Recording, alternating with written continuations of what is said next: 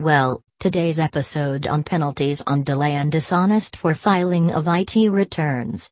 SAG Infotech has shared tips for the filing of IT returns with penalty while detailing its features. 30th of November 2020 is the last date to file the income tax returns for the previous year 2019-20.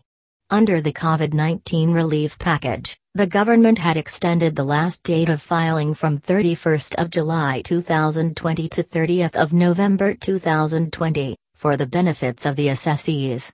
But, if any assessee fails a dishonest return or delays the filing, then he will be facing some serious penalties. So, if you want to file income tax return quickly and accurately, then, in this case, you can choose Gen Income Tax Return Filing Software. So let's start. Penalties on delay in filing the income tax returns. Under Section 234F of the Income Tax Act 1961, if an assessee fails to file the income tax returns before the last date, then he will be imposed a fine of Rs. 5,000 as he or she files the return before 31st December of the assessment year.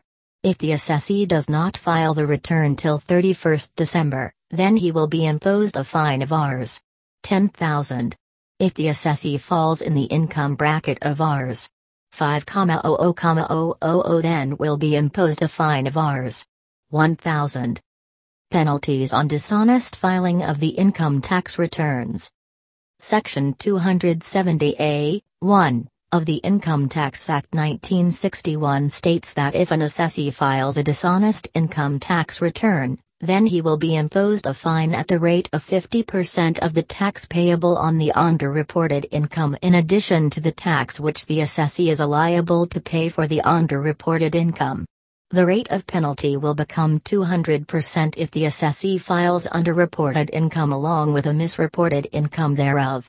Misreporting of income includes false entry in books of accounts, suppression of facts, non-recording of investments in books of accounts, dishonesty in recoding the receipts of business, also a recording of expenditure, non-recoding of international transactions, non-recording or false recording of any other type of receipt or investment of any other financial transactions.